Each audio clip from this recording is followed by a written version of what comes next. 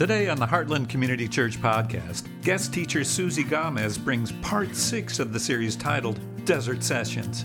This message is titled, Lord, Send Your Rain.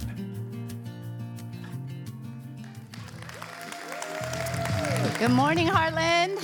Good morning. Clearly, I came up here a little early and had to stand up here awkwardly for about 30 seconds. But thank you for welcoming me once again. It's always a joy to be here with you. Last time that I was here in person, it was February 14th, and you all gave me such a warm welcome with a side of snowstorm and sub-zero temperatures, but it's okay. I'm not mad at you. I'm here again. But I also want to thank you for making it so easy for me to choose my wardrobe this morning. This hoodie has become my favorite since I got it last time that I was here. And apparently there is a new edition that has rolled out since I last came. So I actually ironically came during the Out of Style series, and I'm already kind of feeling out of style. But I see that there's family here still rocking the same sweatshirts as me. So thank you. I feel like I'm right at home right now. But let's just start with a word of prayer. Will you join me?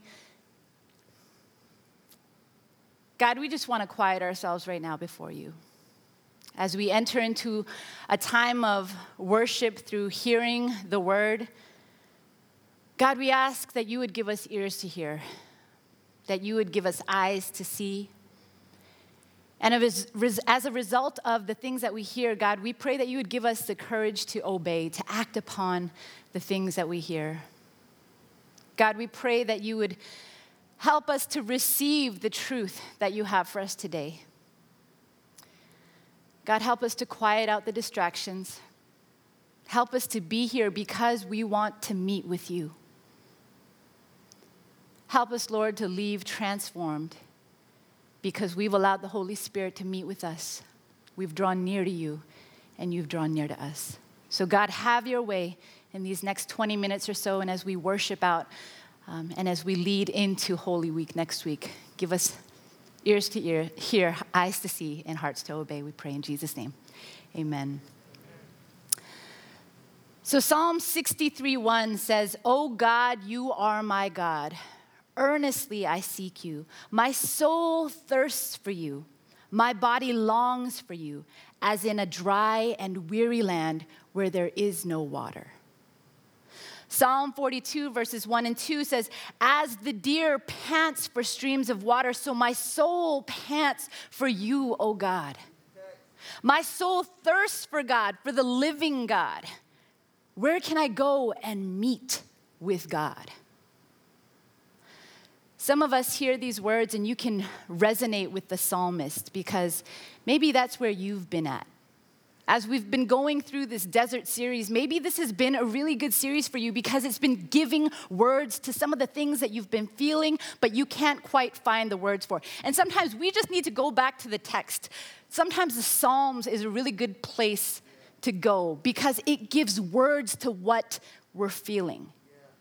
And you know, the Bible even assures us that sometimes when we don't have the words for what we're feeling, all of those intense feelings that we don't know how to associate with words, it says that the Spirit will intercede on our behalf.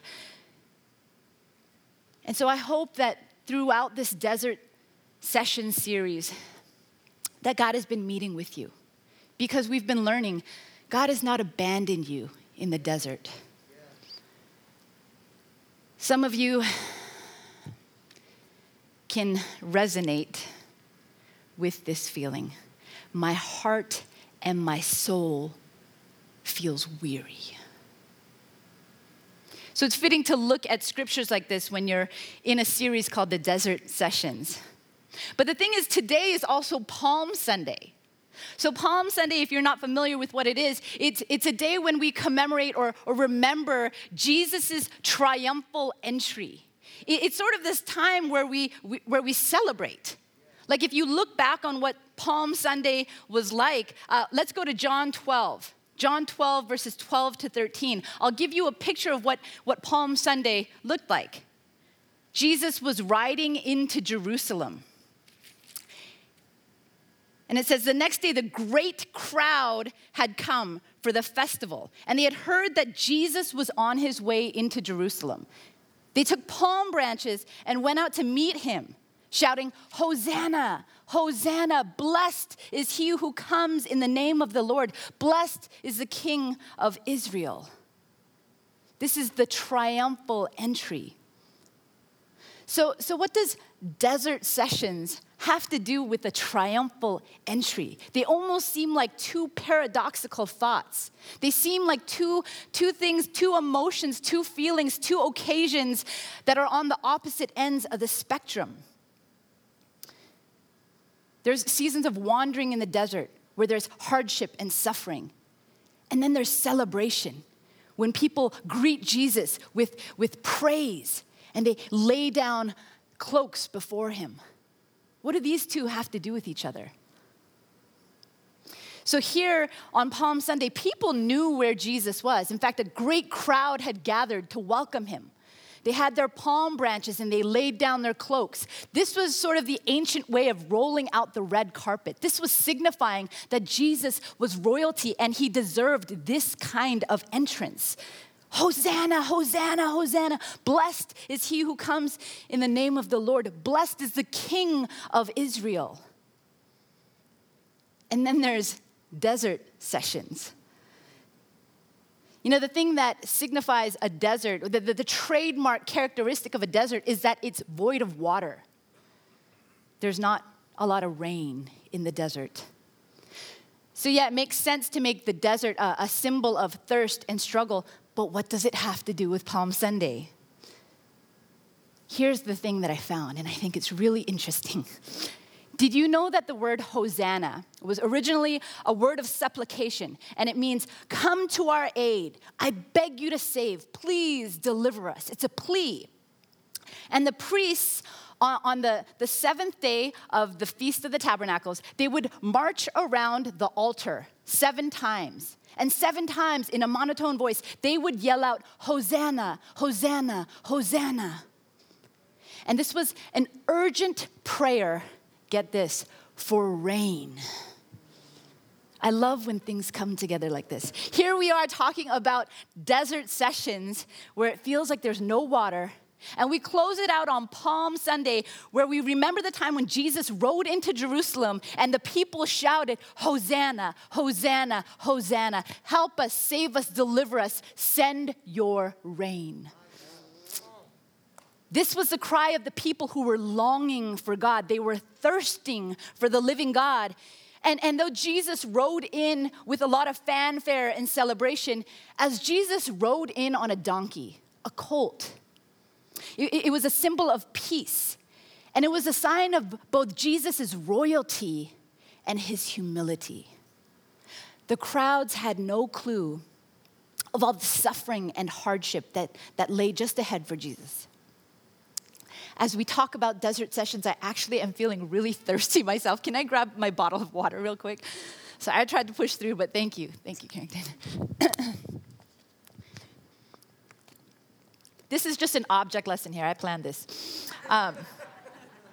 So Jesus, they had no clue that Jesus was about to enter into this terrible time of suffering in the next week. Jesus was about to go into his own desert time. Many things were about to happen over the course of the next few days. And even before Jesus rode into Jerusalem, as this triumphal entry is happening, Jesus looks out over the city of Jerusalem and he begins to weep. He begins to lament even as he's riding through and people are giving him this praise, this triumphal entry. He begins to weep and lament over the city of Jerusalem because he knows of the hardship and the suffering that lay ahead for them as well. Within that week, a lot of things happened. Jesus goes into the temple and he gets so angry. He gets so angry because they had turned his father's house into a den of robbers. Jesus saw the injustice and he got angry. He overturned tables. He took out a whip and he cleared it out. Jesus felt the things. Jesus was about to be questioned by the authorities. He had already gotten a lot of scrutiny from people, but he was further being questioned by the authorities. He was then betrayed by one of his disciples after he had served them. He anguished in the garden. He was arrested. He was denied. He was unjustly tried. He was sentenced to death. He was beaten. He was bruised. He was brutalized. He was mocked. He was abandoned, crucified, dead, and buried. It was a hell of a week. But like the Israelites who wandered for years in the desert, Jesus had to go through the desert in order to get to the promised land. More distinctly, Jesus had to go through the desert in order to get us to the eternal promised land. Some of the last words that Jesus said as he hung on the cross just before he died, some of his last words were, "I thirst." Now, there's many reasons why Jesus might have said this. Some people say that it was simply just to show his humanity. Jesus was fully God, as he would demonstrate after he was raised from the dead three days later. But he was also fully human. He was so human that he felt suffering in his body. He felt pain in his heart. And he even felt thirsty. When Jesus said, "I thirst," they gave him this specific drink. And all of this was also just a fulfillment of many prophecies that had been made about him. But I also wonder if Jesus said, "I thirst," because as he took on our sin and our punishment, he was about to be separated from the Father. And just like the psalmist who was searching for God, Jesus also longed for God's presence. His thirst signified that he was about to be apart from God for a moment. I also want to go back to this idea that Jesus had to go through the desert in order to get us to the eternal promised land. See, when you're thirsty, it means you're dehydrated. It means that water has left your body, and thirst is a sign to replenish it, to give it water. And as Jesus said, "I thirst," he was being poured out as a drink offering for us. He is the living water. He's the invitation to all who are thirsty. He's the one who can satisfy our thirst eternally so that we will never thirst again. That's worthy of a clap. Go on, come on, don't be shy. And so when Jesus says, "I thirst," he's pouring himself out for us so that our thirst would be quenched. He's sending rain. Hosanna, Hosanna, Hosanna. Now, this is reason for celebration. This is what made Good Friday good, even though it was terrible. This is what made Jesus' triumphal entry triumphant, even though he was about to face death on a cross. You know, all these paradoxes, the good paired with the bad. This is what makes being desert people a blessing. You have to go through the desert to get to the promised land. You know, desert people, like people who literally live in the desert, like the Bedouin people of the Arabic deserts, they're nomads. This means they don't stay in one place. They're always on the move. They're always on the move because they're in search of water. They know, as desert people, they can't stay in one place forever. They have to keep it pushing. You can't stay in one place forever. You were never meant to stay in one place forever, not here in this desert at least. You have to go through the desert to get to the promised land. See, this earth, as it is now, before Jesus comes and makes everything new and as it should be, it was never meant to be our forever home. We're not supposed to be utterly satisfied with earth as it is now. When Jesus said, "I have come to give you life and life abundant," that did not mean that there was not going to be suffering and hardship here on earth. Steve told us about that conversation that he had with the rabbi who told him, "You Americans tend to think that we should spend the majority of our lives in the promised land, where in reality, the majority of our lives should maybe be spent in the desert." I wonder if this is because God designed it so that our thirst for him would never grow thin. I remember a friend telling me about how concerned she felt over a friend that was in her small group. She said they started having this conversation one night about heaven. and this one guy and a couple of other people actually had said, yeah, I don't think I really get what the big deal about heaven is. I don't know why people make such a big fuss over it. I mean, he shared about how life was really good, and he really had nothing to complain about.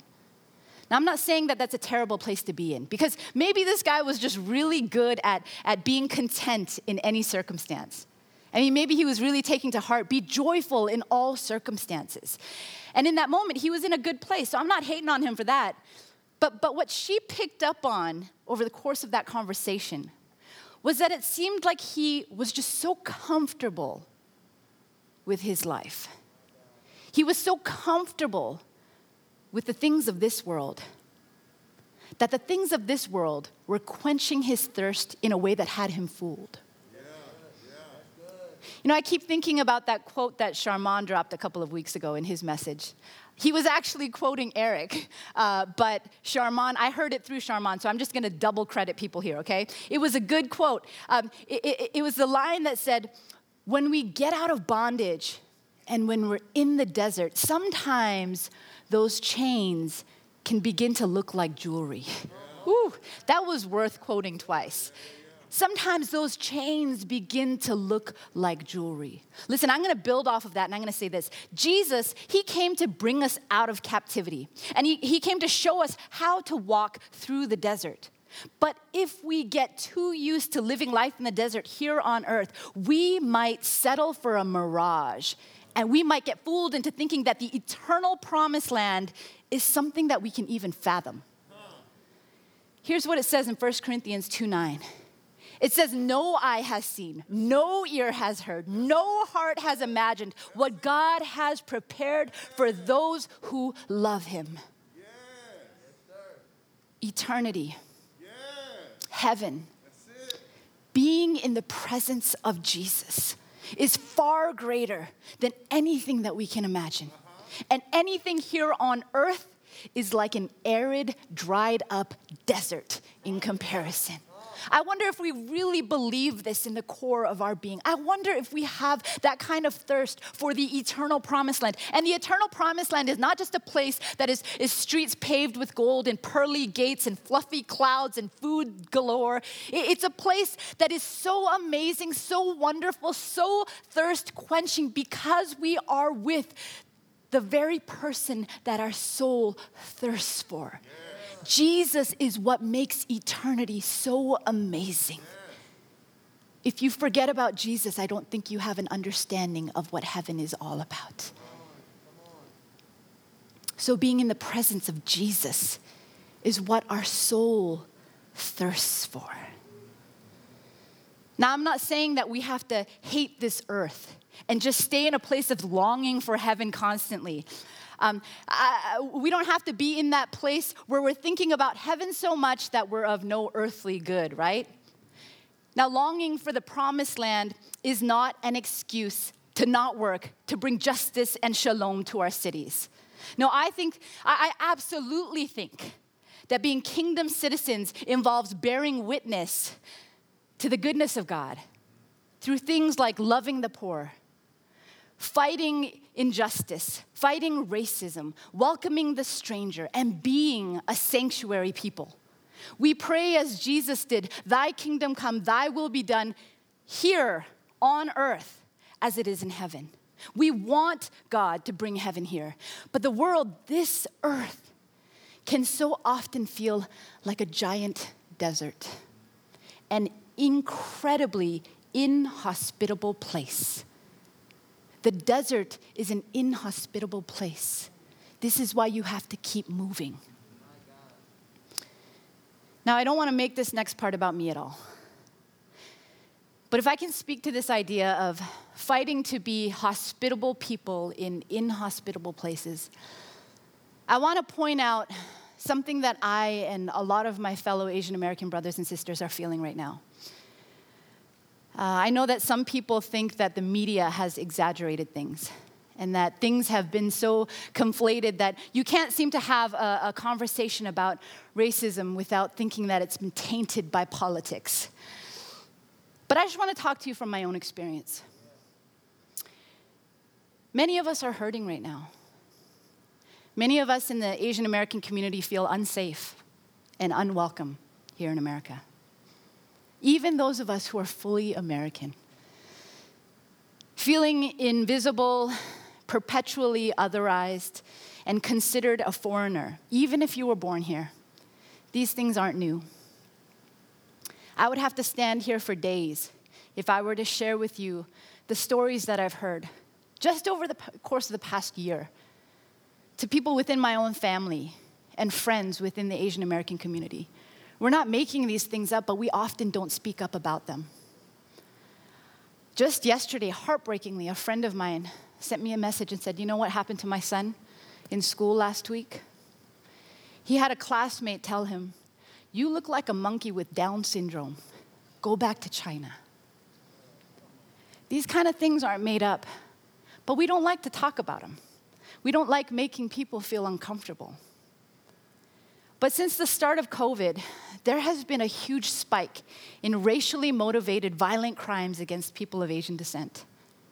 You don't have to stretch your imagination very far to understand reasons for why this might be. And I don't think you have to imagine too hard why sayings like the China virus or Kung flu feel hurtful and damaging to us. It's been devastating to see countless videos of Asian people, particularly the elderly, grandmothers and grandfathers, get violently attacked on the streets. You know, again, I'm just speaking from my own perspective here. When we heard the news about that shooting that happened in Atlanta, when we heard that 6 of those 8 people who were killed were Asian women, and that it happened at massage parlors or spas, we knew that it was an attack on our Asian sisters. These women, in the mind of the killer, were a problem that he wanted to get rid of. See, Asian folks have been targets of hate crimes and violence, being blamed for the spread of a global pandemic, and nearly 4,000 hate crimes against Asian Americans have been reported, and those are just the ones that went reported. It's not an easy time for Asian Americans to hold our heads up high and walk in confidence. It kind of feels like a desert season for some of us. But you know, like so many hard things in life, I don't know how people do it without Jesus. You know, if I wasn't rocking my favorite hoodie right now, I'd be wearing another sweater that I wear at home a lot these days. Across it, it says, "Phenomenally Asian."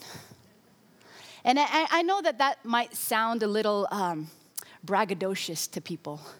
It might sound like a prideful statement to some people, especially from an Asian person coming from a culture that frowns upon bragging about yourself. But you know, I want to say I've learned a lot from the Black community. The Black community has taught us that there's power in celebrating who you are in the face of opposition. Black is beautiful. Black girl magic. Black boy joy. Black excellence. Phenomenally Black. All of these statements hold so much power because it comes from a people who know historically that there has been a lot of opposing forces against them. And so when you can say with power and stand against lies of the enemy and say, no, I'm not going to let you steal my joy. I'm not going to let you press down upon my identity. I know who I am in Christ. And when you center these things in knowing who you are in Christ, knowing that you are fearfully and wonderfully made, knowing that you are more than a conqueror, knowing that you bear his image, there is so much power in statements like that. You are celebrating who you are in Christ.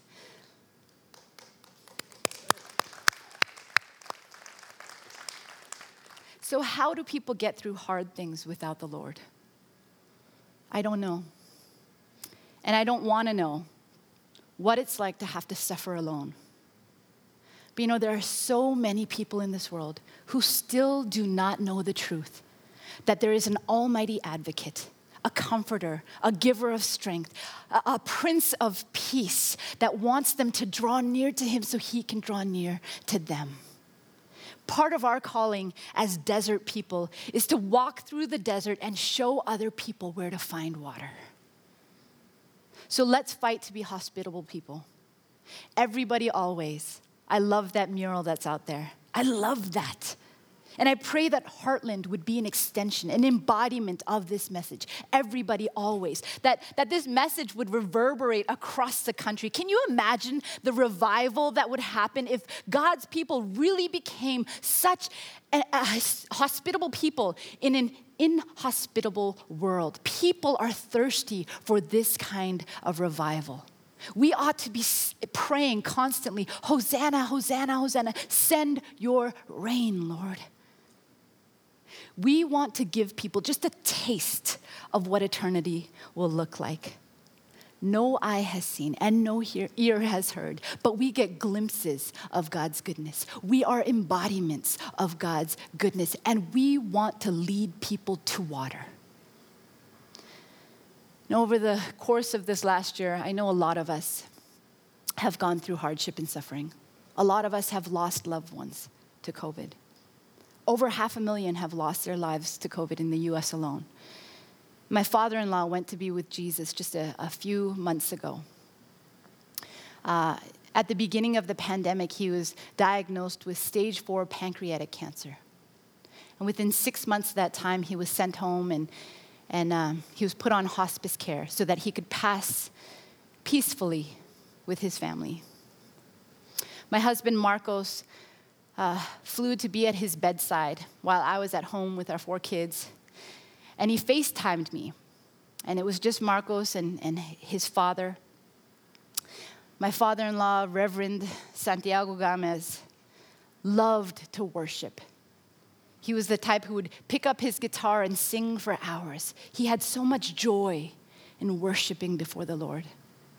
And so my husband FaceTimed me and he said, Susie, will you do something with me? I just want to take this time to pray over my dad. And then after we prayed, we sang a few songs. Neither my husband or I are great singers. We're not going to be up here like Carrington leading you all in worship. But there's something really special when you can lead a person to water when they can't drink themselves. What I remember about that time of worship together, my father-in-law had such little strength. This was actually just a couple of hours before he died. His mouth was so dry. He was so thirsty, but he barely had the strength to swallow his own spit, let alone sing. And so we did for him what he didn't have the strength to do. We sang with him, we sang for him, we sang over him. And in those last moments, before he went to go be with Jesus forever, we sang the song, soon and very soon, we are going to see the King. Soon and very soon, we are going to see the King. And he couldn't sing those songs with us.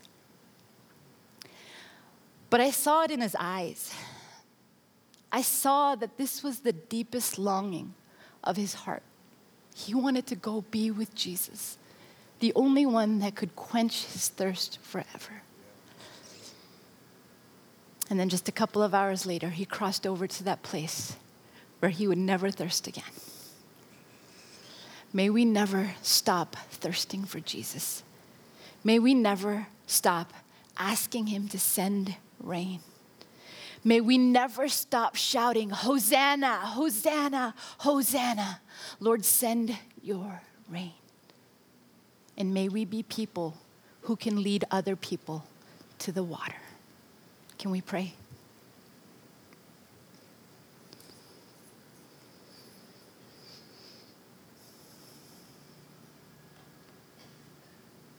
The only words that seem appropriate right now are Hosanna. It is both a triumphant declaration, Lord, that you are King of kings and Lord of lords, and you deserve a king's entry. But Jesus, we also recognize that you were the humble king. You came through riding on a donkey. You came through as the Prince of Peace. You came as the suffering servant. You came as the one who walked through the desert. You came as the one to free us from our captivity, but you also walked with us in the desert, and you showed us how it should be done. God, as we continue to walk through this earth, and as we will continue to see seasons where it will feel dry and weary, God, we pray that we will never stop searching for water. May you always be the thing that we thirst for the most. And God, may we always hold on to the promise, Lord, that you will satisfy us, Lord, like nothing in this world can. May we remember that no eye has seen, no ear has heard the amazing things that you have prepared for us. But God, as we hold on to that hope, God, may we be dealers of hope. May we be bearers of good news. May we tell those who are suffering, there is good news. There is a king that loves you with an everlasting love. There is a Prince of Peace that can guard your heart and your mind in Christ Jesus with a peace that the world cannot understand.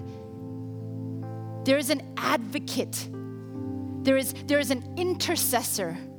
There is one that promises never to leave nor forsake you. There is one that is both powerful and gentle, loving and strong. There is one that knows your name. There is one that knows the number of hairs on your head, knows every thought that you think, even when you don't have words for it. There is one that is with you always. And there is one that wants to be with you for eternity and has shown you the way. So God, be glorified, not only just in Holy Week next week, but in our lives until we go to be with you for eternity. God, be glorified in our lives. Here we are. Send us. Have your way in us. And we ask that it would all be done to your glory. In Jesus' name, amen.